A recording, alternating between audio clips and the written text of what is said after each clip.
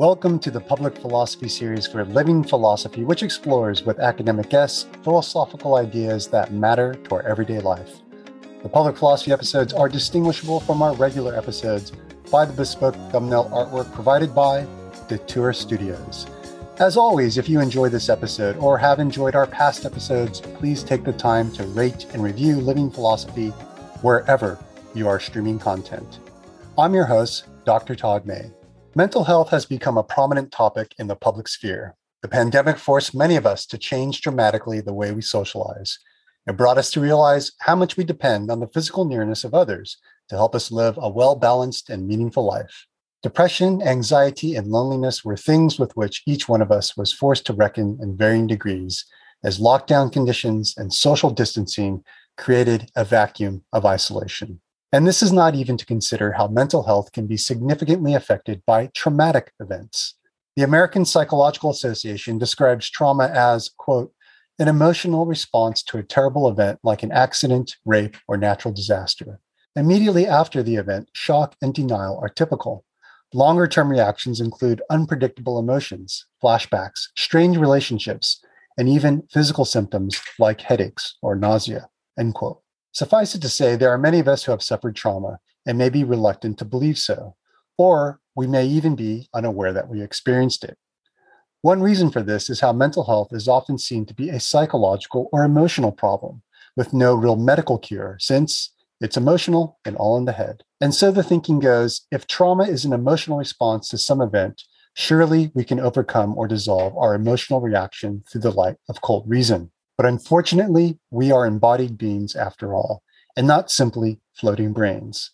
In this podcast series, we've heard from Dr. David Corfield, who discussed the intimate link between the body and the mind when it comes to illness, and how a more balanced and effective medical approach would begin with treating the mind and body together. On this episode, we'll hear from Dr. Anna Weston about the ways in which trauma and mental illness are in fact embodied. That is, not purely mental or in the head. Anna has recently published a book with Routledge Press on trauma entitled Embodied Trauma and Healing: Critical Conversations on the Concept of Health. Anna is lecturer at St. Mellitus College in the UK and holds honorary fellowships at the University of Kent and the Bakita Center for Research on Slavery, Exploitation, and Abuse at St. Mary's University. She is also director of the JAM Network UK, which is a survivor-focused anti-trafficking community. But that's not all. Anna is also a musician who draws on the Irish, choral, and Swedish folk traditions when fusing them with modern and experimental indie folk sounds. She has recently released an album entitled Lev, which you can find on Spotify. Anna, welcome to Living Philosophy. Thanks, Dr. May. It's so good to be here. So how did you get into the topic of health, especially as it relates to the mind-body relation? I actually started my undergraduate as a kinesiologist doing sports science in Canada. And I just thought that you could do philosophy for fun. I didn't really know that you could study philosophy. We didn't do it in high school like you do in the UK. But I had an eating disorder during my adolescence. And I had also been reading a lot of Kierkegaard. And I found that actually it was Kierkegaard who helped me to understand myself in my lived experience of my eating disorder and eventually overcoming the eating disorder in a way that just reading psychological texts alone, they weren't delving into the subjectivity, the lived experience of it. So I was doing kinesiology and I was reading loads of philosophy on the side, and then realized that actually I could study philosophy. So that interconnection between science and health, and particularly mental health, and philosophy has kind of been there since my undergraduate. For audience members who don't know about Søren Kierkegaard, he's a 19th century Danish philosopher who is often associated with the existentialist tradition. And he is most well known for his book, I was going to say Fear and Loathing, but that's a Hunter S. Thompson book, Fear and Trembling. And you may have heard about his notion, he gives a philosophical account about the relationship to faith, in which people like to describe his existential philosophy as relating to the leap of faith. But there's a lot that goes on with his thinking that's more complex than that. And actually, he's a very difficult philosopher to read because he uses narrative as a way to tell what he thinks or to say what he thinks. And he often writes in character, so it becomes very difficult to understand what the point of view of the character is. Is it Kierkegaard speaking through the character, his own point of view, or is it another point of view that Kierkegaard wants to set up so that he can elaborate it, respond to it, disagree with, whatever it might be? So that's just a little context. But the question is, what particular aspects of Kierkegaard's philosophy spoke to you during this time when you were trying to understand your own bodily and mental health? I think it was that Kierkegaard asked, what if? He didn't say, this is it. And when he came in with his pseudonyms, he was always saying, this isn't actually me. I'm just presenting an idea. And I think in especially exploring mental health, I think that what if, let's try this out as an experience of what's going on.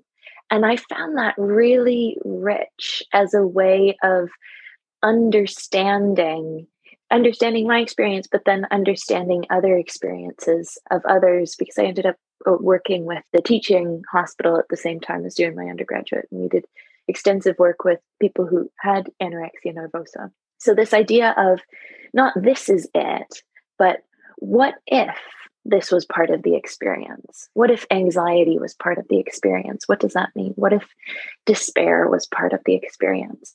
This infinite self-becoming. And is that part of the what if exercise? Is it also an exercise in role playing where you can actually see yourself in a different context and sort of imagine your life going differently? And as a result of that, being able to gain a critical distance, as well as, for lack of a better word, a non-attachment or detachment from the things you would like to correct or address in some way? I think definitely that's the case. I also think because Kierkegaard can use fiction, poetry, as well as irony, he gives us different tools. So, imagine your experience as one in which you have to give up your true love and you're in despair. Or imagine your experience as, an ethical judge who sees life as an ordered set of principles. It's imagining yourself you're living out of your experience. Since your book is on trauma, and trauma is not an everyday kind of mental health bodily experience. These are significant events that, as I mentioned, since I'm not an expert in the psychological literature, but I know about, or I've heard about some accounts from colleagues where people experience trauma, especially at an early age, and they don't really realize they've gone through it. And yet something later on in life that reoccurs or occurs will trigger that traumatic event, and they'll have certain medical symptoms that arise as a result of it.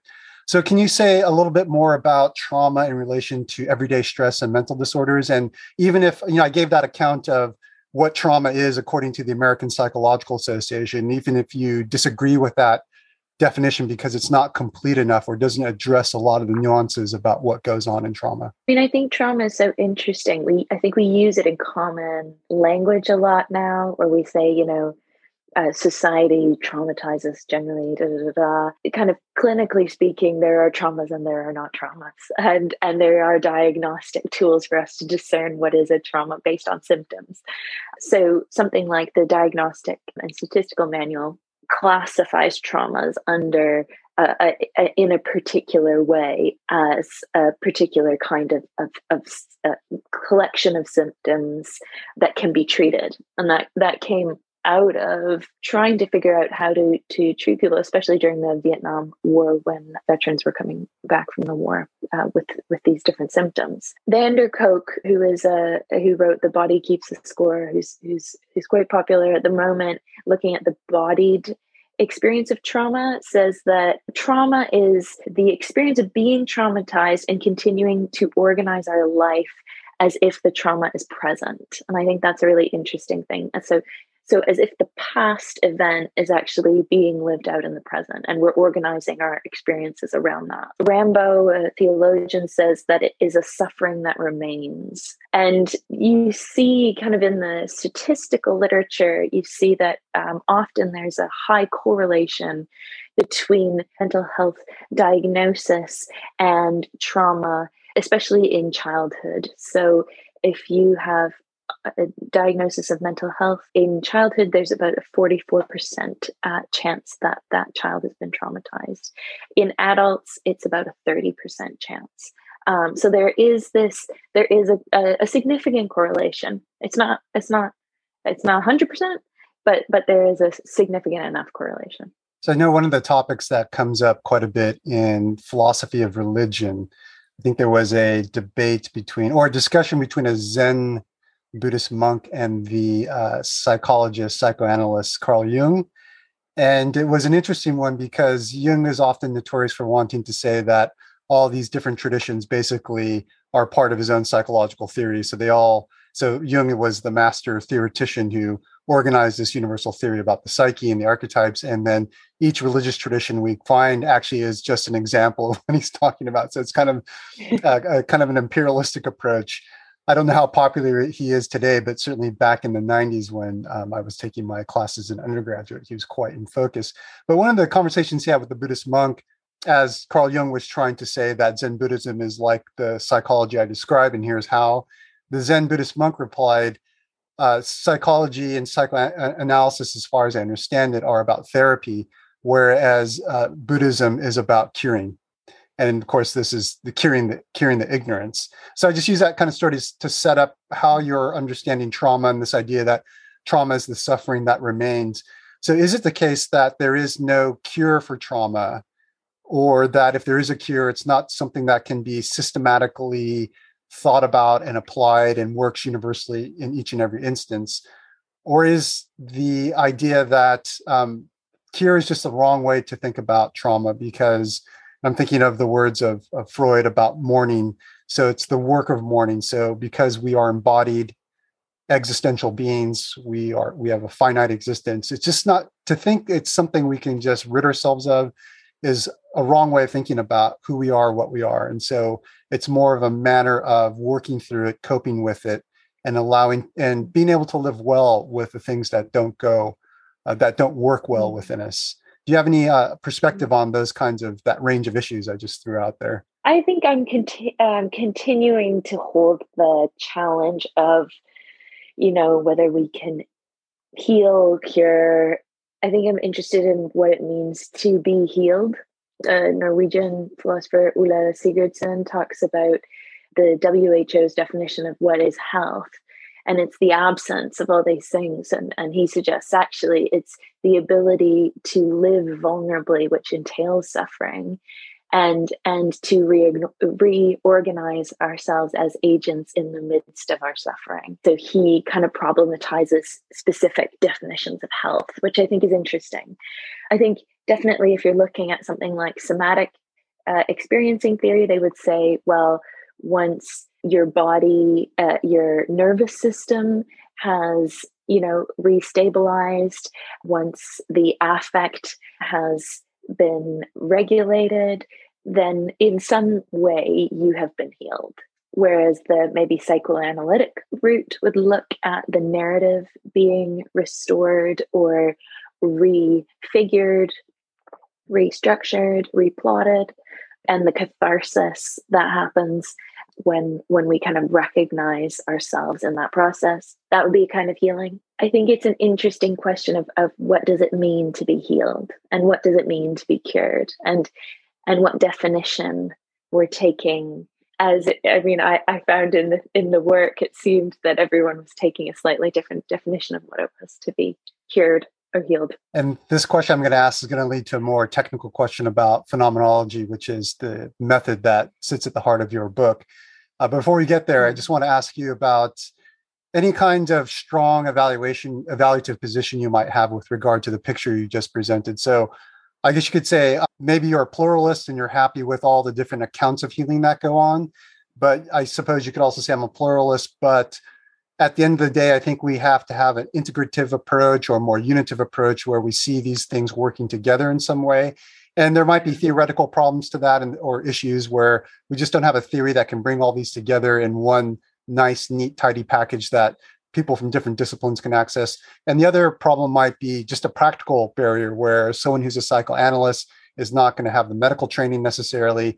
And as we heard from Dr. Corfield, David Corfield, in previous podcasts, you'll get doctors who have medical training, obviously, but they're not trained in psychoanalysis and the ability to listen, or not even the ability to listen to a story, but the ability to be able to elicit a story from the patient and be able to hear it and interpret it in a nuanced way, as opposed to just kind of looking for the medical, physical symptoms as what really counts.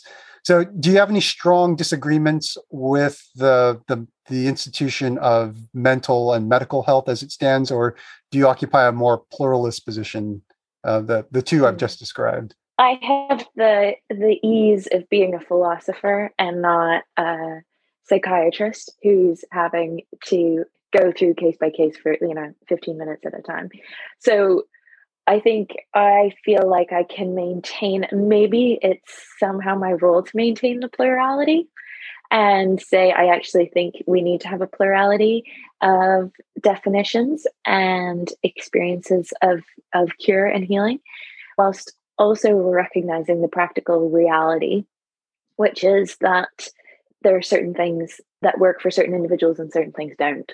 So, if someone has pain all throughout their body and can't function because of some experience of trauma, then you need to focus on how to alleviate that pain. So you could work with that through narrative, or you could work with it through somatic experiencing. I was talking to some colleagues in Sweden, and they've got a physiotherapist who works with their mental health department. So they're acknowledging the interconnection between the body and the mind. So they're working with the psychiatric team. So I think that, having a team of practitioners working together to address these different parts of the subjective experience, like the body and the mind, and even looking at medications to alleviate particular symptoms. And I think that's important. So yes, a plurality, but also practically worked out through maybe a team of practitioners.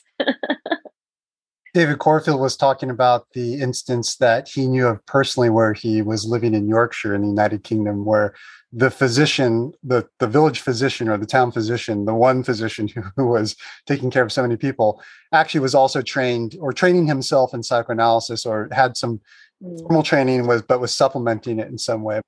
He had this position where he was able to know the life stories of each of his patients from when they were young to when they were going old. And David thought this was an immense, not only just a virtue, but advantage to being able to understand what kind of illnesses might be manifesting in someone. So we might just think, well, if someone's getting an ulcer, it's just because they're stressed out at the time.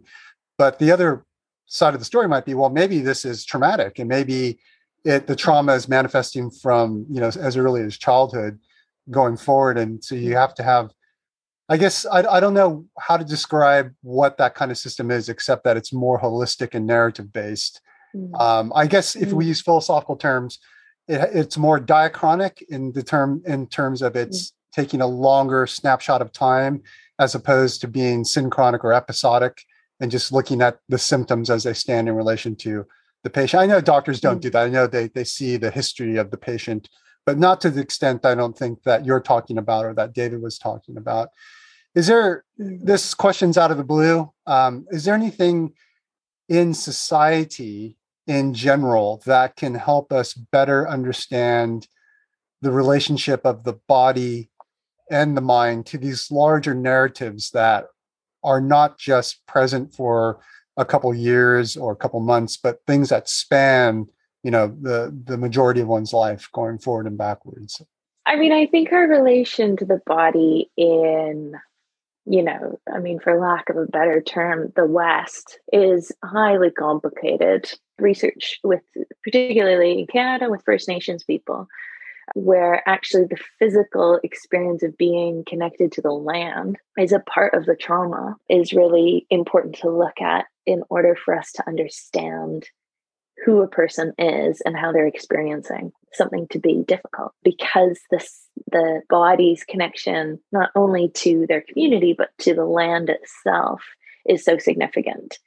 And I think I'm in a city in London. I have Hampstead Heath, which I love, but there is a lack of connection to land. And also, I mean, you really have to practice to remember that you're a body, especially if you're a philosopher. I'm a Pilates teacher. And one of the reasons I love doing that is because I keep remembering that I have, like, the members of my body are part of who I am. And I think that's for me, it's such an important exercise because it's like I'm remembering myself, not just as a mind, but also as a body. And I think there's also a really important piece, which is also as someone who's connected to the land and to the space and place that we're living in. And I think the body itself is always responding to the environment. I mean, we know that from Psychology 101, but actually the environment, the space that we find ourselves in being significant. I was thinking also about the relationship to technology, and I'm not a technophobe, but I'm certainly very skeptical about people who are just overly positive about technology. And I suppose within the philosophy of technology, I err on the side of almost ascribing an agency to technology. And what I mean by that is, here's an example I was thinking of when you were talking about remembering the body, and how I worry about how a lot of our technological interfaces allow us to forget about the body in its more primary, fundamental way.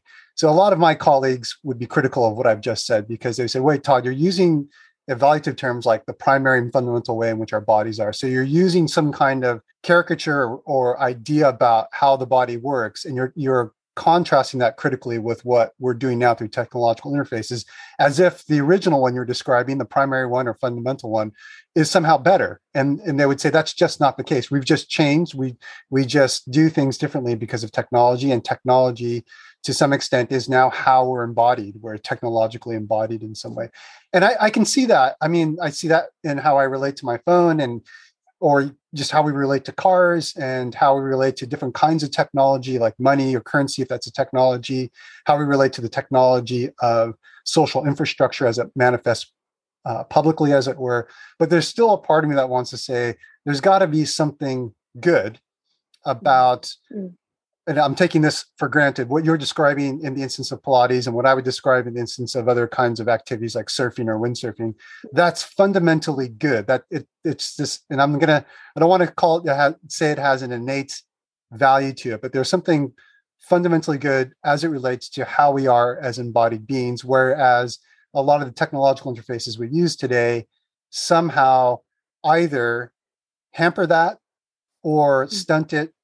And then on the other side, they develop different kinds of bodily practices that aren't tied to the way in which we might relate to land, the earth, the physical elements, all those things I would put under the banner of the primary and the fundamental that I've just characterized.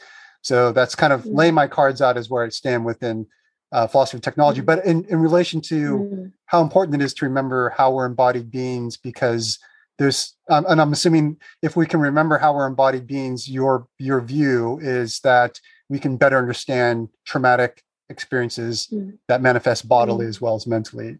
I don't know. Is that, you can correct me if I've misrepresented you. That's definitely what I would say. And I think a lot of research on trauma at the moment is really concerned with the body because of how the narrative has played such a central role in healing trauma. And I mean, what Van der Kolk, what Peter Levine, they're saying is that there's a missing piece, which is that the body itself is keeping the memory. And if we just go to the narrative, we're not actually able to understand what's fully going on. We're not able to fully experience what's really going on. That some of the things that happen in trauma are pre-language, and they're stored in, the more reptilian parts of the brain. And so when we're kind of processing them at this higher level, we're actually missing some of the things that happen kind of pre-verbally. And I think that the tricky thing with technology too is that sense of embodiment, that sense of true. I mean, if we're talking about attachment theory, which is so huge in trauma, our attachment via technology will be missing the experience of touch. It'll be missing the experience of the facing of the other in that kind of really physical way, which I think there is, I mean, for at least for Levinas, for Merleau-Ponty, all these guys, that's a significant thing, is the actual presence of the other, not just its representation or its shrouded representation. So that's interesting. So narrative by itself is not enough, since if we just talk about stories or tell stories, it requires some kind of grounding within memory of how the embodiment of that story works. Or because part of me wants to think about these things you might encounter in more new agey settings, which I myself would have a very difficult time being a part of, where you see these group therapy sessions and people really get into their memories and recalling things, and they start to act them out in that moment. Whereas I guess my idea of the talking cure is really talking things, telling a story to someone who is able to listen. So is there, am I right in thinking about these two different options? Is there a happy medium, or are there the narrative therapies that really work are the ones that get us to act out in some way as we're thinking or telling the story? There are wonderful psychoanalysts who are training in bodily affect and this countertransference between the client and the practitioner, and I think that's wonderful when that happens. I think there are incredible somatic therapists who are doing this deep narrative work as well. I think that is where the happy medium is. I don't think it's either or. And I think that's kind of what that's what the premise of my book is. It's not either or. And it's how we synthesize being a body and being affected as a body. Levinas talks about subjectivity is affect, is the affect of experience on us, and our affect, our relation between ourselves and others, and so it's how do we represent that affect, and how do we process that affect, and that has a bodily dimension. I would argue that it affects our nervous systems, and so attuning to what is happening at the level of the nervous system is important in processing the dysregulated nervous system that has been traumatized by particular events. But that in itself, I don't think is enough, because the meaning-making piece is so important for us as humans. And so that piece of meaning-making and personal narrative, and who am I now if this happened to me, and it totally messed up what I thought was normal life for me. I think that's really important. They're two parts of the work. Living Philosophy is brought to you by philosophy2u.com, your public and applied philosophy hotspot for innovation, inspiration, and intelligence. Are you unhappy with your academic career? Do you need help transitioning to the next chapter? Hillary Hutchinson is a career coach specializing in helping academics leave academia.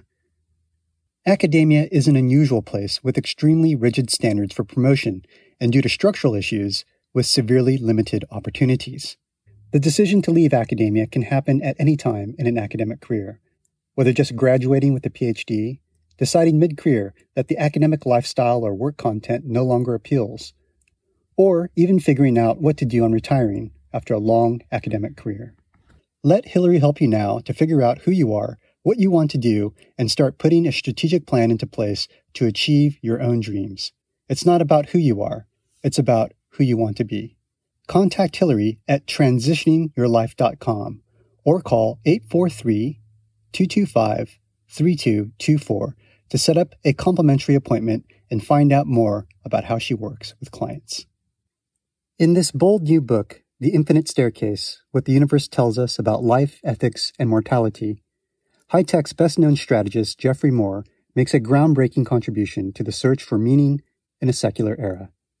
Two questions fundamental to human existence have always been the metaphysical, where do I fit in the grand scheme of things, and the ethical, how should I behave?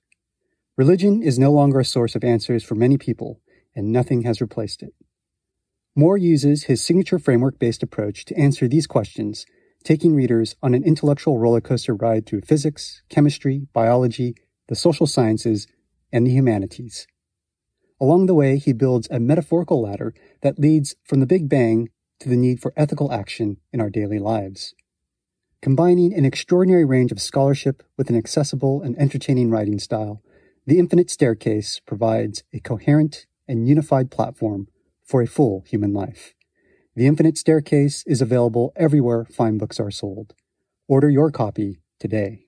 Understanding and relating to other people is key to the success of individuals and organizations, but doing so can be difficult and involves more art than science. Fortunately, there is a branch of philosophy called hermeneutics that explores how we can better understand and relate to others according to the stories we tell, what we say, and the histories and cultures that form who we are. Hermeneutics in Real Life is an online project that hosts virtual conversations with academics and professionals discussing how hermeneutics matters to our work and our lives and how it can be a catalyst for positive change. The conversations assume no prior background in hermeneutics and are hosted monthly, open to everyone, and free of charge. To learn more about participating in these conversations, please visit our website at www.L.org.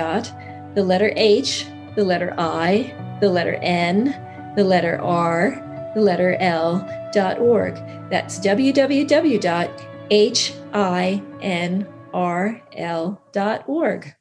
Can we delve a little bit more into affect and the affectative? And I'll just begin with my understanding, which comes mostly from Heidegger. And you're speaking of Levinas. Mm-hmm. So mostly from Heidegger and Ricoeur for me, and you're speaking of Levinas and Merleau-Ponty. So this will be great to see how narrow Heidegger is and then where Levinas and Merleau-Ponty go in different directions. How I understand the affectative is really that aspect of our being or our existence that is subject to moods and having things act upon us and creating reactions. I know reaction sounds like it's saying it's reactive might sound pejorative, but by being reactive, I mean that it's actually a way of us being open to other things that go on in the world. And so it is that emotional layer that Heidegger describes in the context of the atmospheric feel that one is in. And he says it's not only just for an individual where we can be in a mood, an anxious mood. We're affected by things because of anxiety. Or so the effects that happen to us are through the lens of the affectative mood of anxiety, I guess you could say.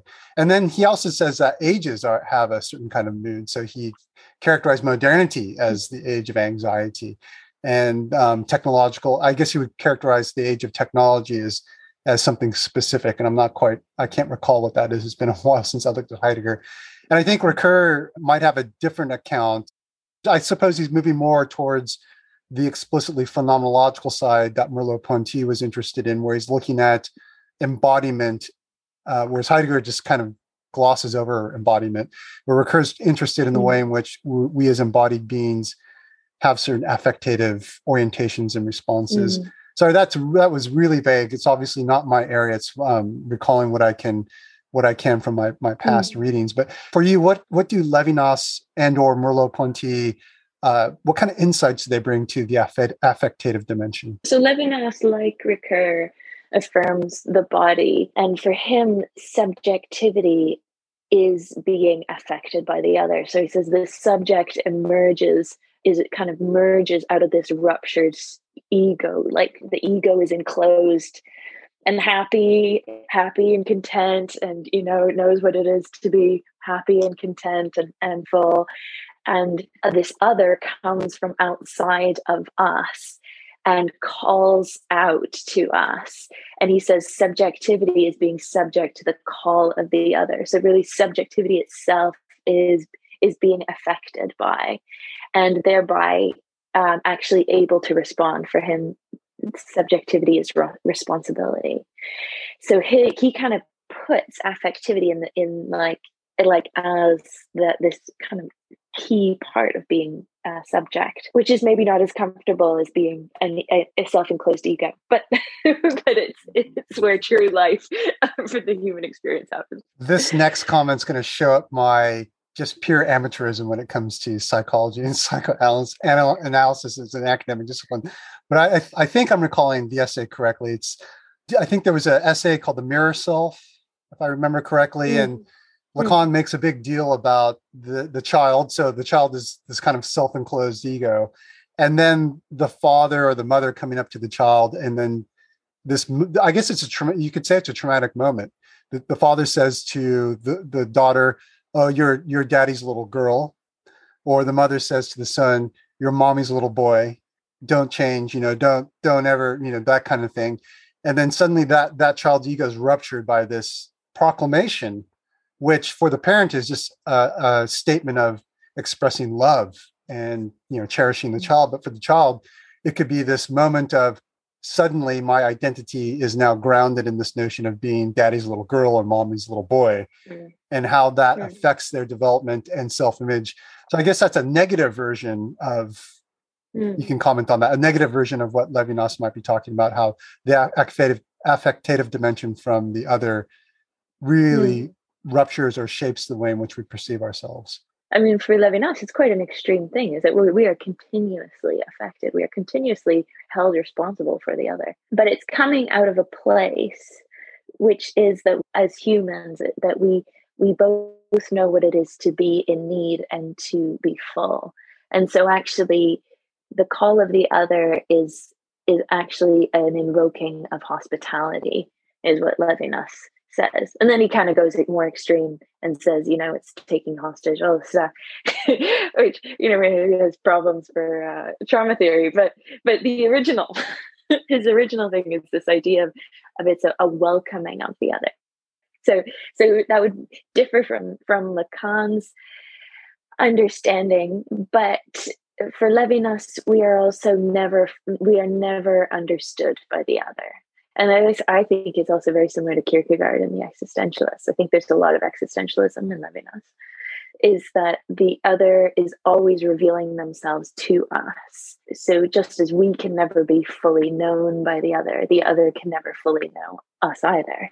And he was really resisting Heidegger in that. And actually Heidegger's Nazism. Yeah, there's a lot of good stuff to resist in Heidegger, whether it's his political views or, there's a lot of good stuff as well that comes out of Heidegger, but then there's some other things. And I've since doing my PhD in Heidegger, Ricoeur, and Aristotle, I've moved quite away from quite a bit away, or have a critical distance with Heidegger. So we've been talking about some key philosophers in the so-called phenomenological tradition. I just want to create a little bit more in-depth, or with a broader in-depth picture for the audience members who don't quite understand phenomenology. So we talked about Emmanuel Levinas, a little bit about Merleau-Ponty. We talked about Heidegger, who's also within the phenomenological tradition. And we've also talked about Paul Ricoeur, who probably has one foot in and one foot out. He's more of a phenomenological hermeneuticist in his earlier work. So I bet you my Ricoeur colleagues were about to catch me there. So I said in his earlier work and his later work, it turns more towards hermeneutics and being mediated by language, but not getting rid of phenomenology, but incorporating that within that view about how it's language all the way down, or interpretation all the way down, kind of thing.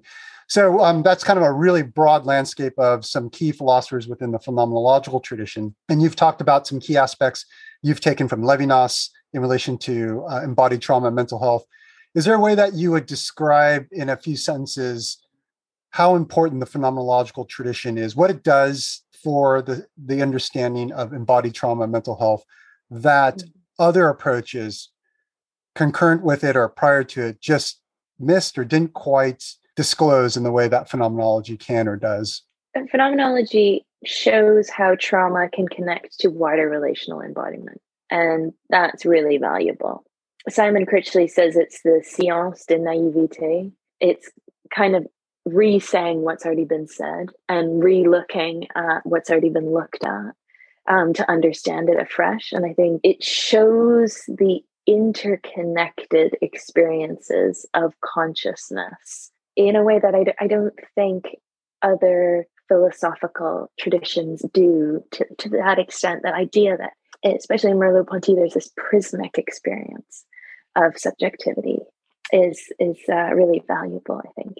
You said prismic in terms of different, I guess, beams of light being refracted in different ways. Is that constituting the subject and the idea that, so I'm just going off my own stuff because it resonates so well with Ricoeur, and Ricoeur resists this idea that we can simply have a theory about what subjectivity or the human self is, and then just think that we may be missing some things, but we're certainly getting the most important parts. And Ricoeur very much believes in this idea that the self is fragmented, vulnerable, or he often talks about, he uses the phrase, the shattered cogito or cogito, however you want to say it.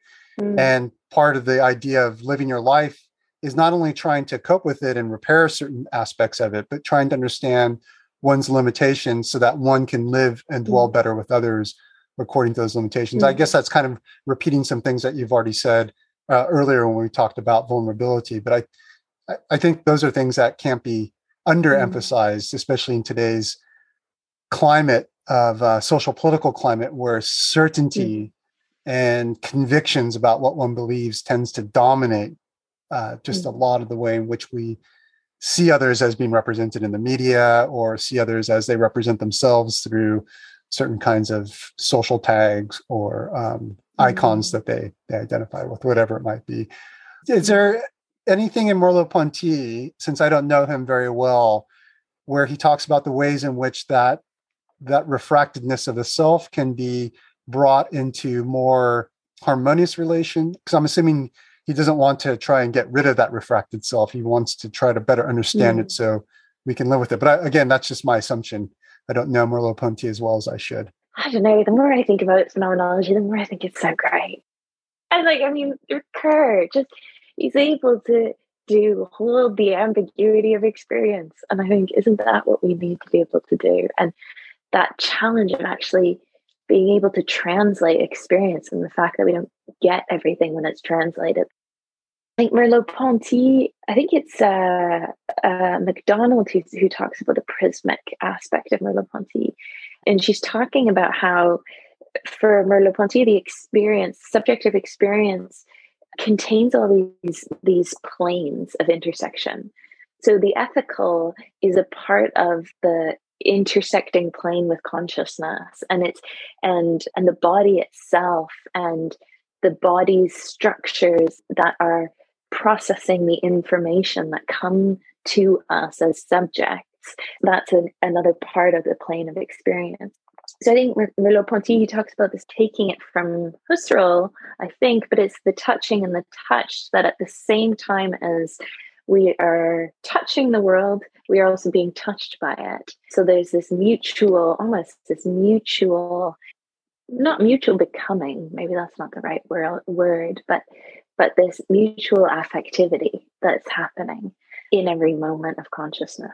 That's interesting. In that account right there, I could see all these debates within the history of philosophy, because that relationship together can't be described as something that just sort of progresses like going up the steps of a ladder, because you get this Hegelian account of synthesis that ends up negating important parts about our own identity. I won't go on anymore about the debates in the history of philosophy. I'm not sure my audience members will find that so interesting. But then just one quick comment. On the other end, I saw that the hesitation with Heidegger, because Heidegger would certainly talk about becoming together as a kind of belonging together. So you just have this kind of simple notion of identity that arises arguably within Heidegger's account of subjectivity and intersubjectivity. That's just not simply as nuanced or well-developed as you would find, for example, in Levinas or Merleau-Ponty or Paul Ricoeur.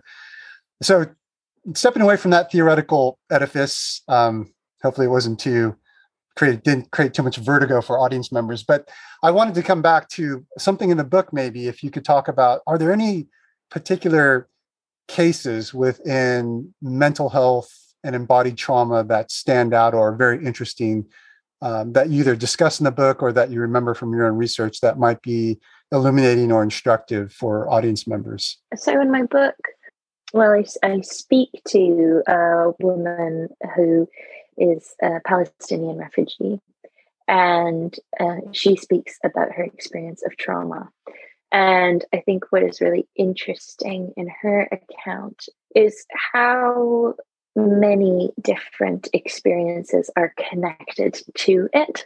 For her to regulate, she talks about the importance of actual physical community, people around her. She talks about how her symptoms became apparent when she actually left the traumatic environment in Palestine and went to the UK because this support system wasn't there anymore, and she was alone. So the isolation. She also talks about the interesting connection between like doing yoga to relieve things, but also prayer and these interconnected experiences of subjective life as a way of engaging, and the importance of healing others in her own healing work. So that was interesting, and I found it interesting, particularly as I was in Israel and Palestine, also reflecting on a lot of the early Israeli population who had experienced the Shoah coming in to a land, and there's a lot of documentation done on the silence of the trauma, so the unsaid and the unsayability, really, of what had happened in the Shoah. And I think these two populations existing in these traumas, these intergenerational traumas, is something that I was exploring in the work, whilst also knowing my real limits of not having lived that myself. Was your view that the unsaid aspect of the trauma had to be, at least part of it had to be articulated in some way, or was that, do you think that was going to bring some kind of positive remedy or result to what was going on? And if so, what kind of techniques or mediums might this articulation occur in? Engaging in trauma-informed reconciliation practices is essential.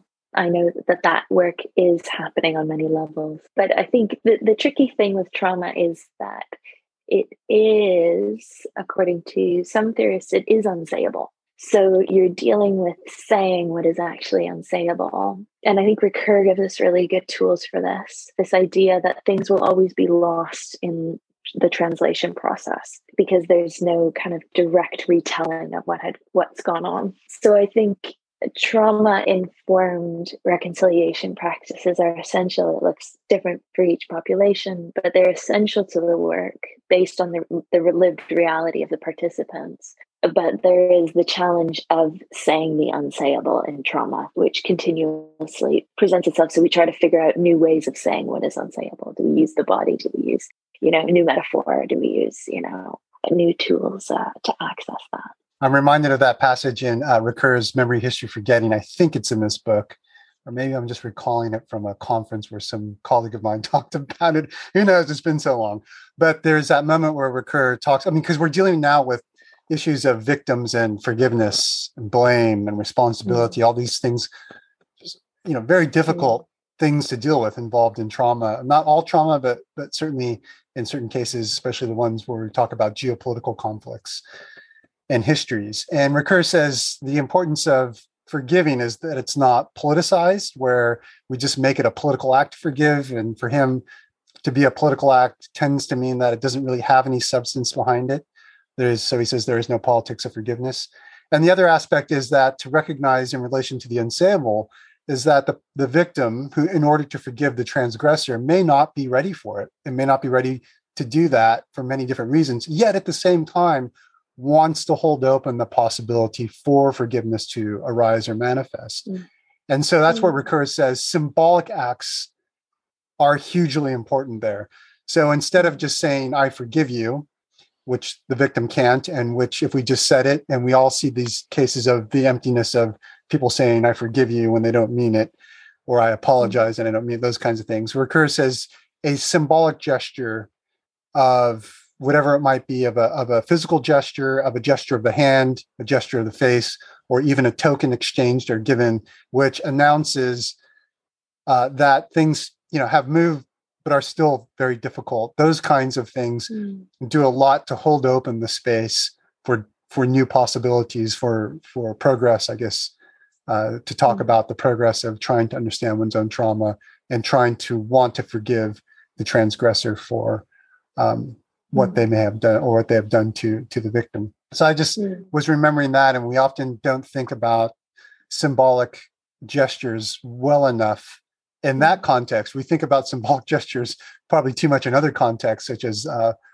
political partisanism. But certainly with forgiveness, it seems like there's a giant role for that. Have you come across any moments in your own work where such gestures, symbolic gestures, are very effective? I've participated in symbolic gestures. So, through music as an act of peacemaking, you play music in a specific place and you play a certain song as a specific, remembering. So maybe as music, that can become a symbolic gesture. So I think it's also tied to this idea that, I'm trying to remember, Auerbach says that you don't want to say something too soon and thereby negate what is being said, like you were saying about forgiveness. And I think that's always so important in this work, is I don't want to say so much about something that I've negated what it actually is, or rush so quickly into a comprehensive forgiveness that I negate actually what forgiveness is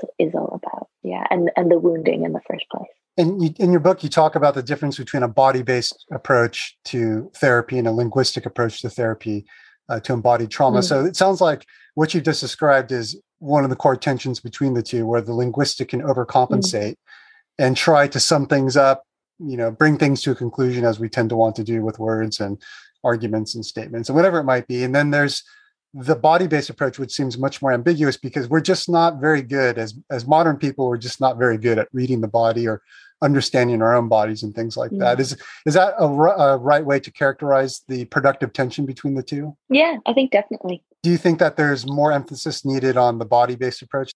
It really depends on the circles that you're moving in. I think for philosophy, we need more of the body-based approach. I think, for a kind of a heavily psychoanalytic account, we need more body-based approaches. I think in certain contexts, there's so much body-based approach that we actually do need to do some critical analysis, and we need to integrate Winnicott's theory. We need to look at Freud's theory of affect of the psyche and Jung's, archetypes. I think there's a role for that. So I do think it depends on even what part of California we're doing the trauma work in. It'll depend on whether you're from Northern or Southern California for sure. And then certain cultural things like that. I think most people outside of California don't realize there's a very drastic difference between how Northern and Southern Californians view themselves and each other, which might need some reconciliation.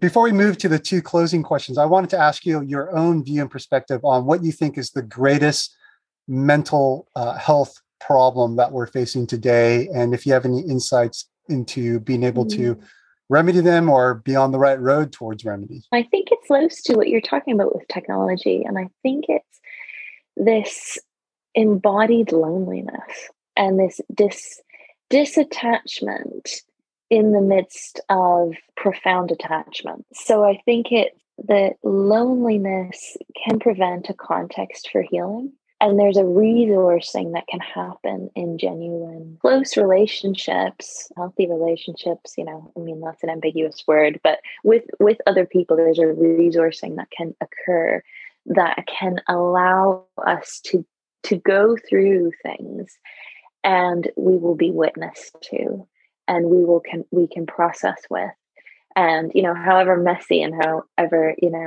uninformed the other person is, that we're not going through it alone. And so I think there's something about loneliness that presents us with a real challenge at the moment in the midst of profound attachment to, for instance, technology. One of my colleagues was asked to describe technology in a phrase, and he said self-absorption, which I thought was pretty good. If you're critical of technology, it's a pretty good way to encapsulate how you can be absorbed by the technological media or medium, and then also as a result of that be in a kind of loneliness, despite how oddly and paradoxically technology is interconnected with all things or most things. So it's a huge problematic area for me, and we'll be doing a podcast on philosophy of technology in a few months' time. So I look forward to seeing if my colleagues have any productive responses to my concerns and anxieties. But we've reached that point in the podcast where I get to ask my guests the two closing questions. And the first one, Anna, is there any one philosophy or philosopher that has been central to your research and the way you live your life and continue to do so? I would say Kierkegaard continues to be a central influence to my work in terms of his idea that we are constantly both ourselves and becoming ourselves. And I think that's something that I keep coming back to, that I'm both myself and I am becoming myself. And that paradox of being a human. Kierkegaard nailed it in that.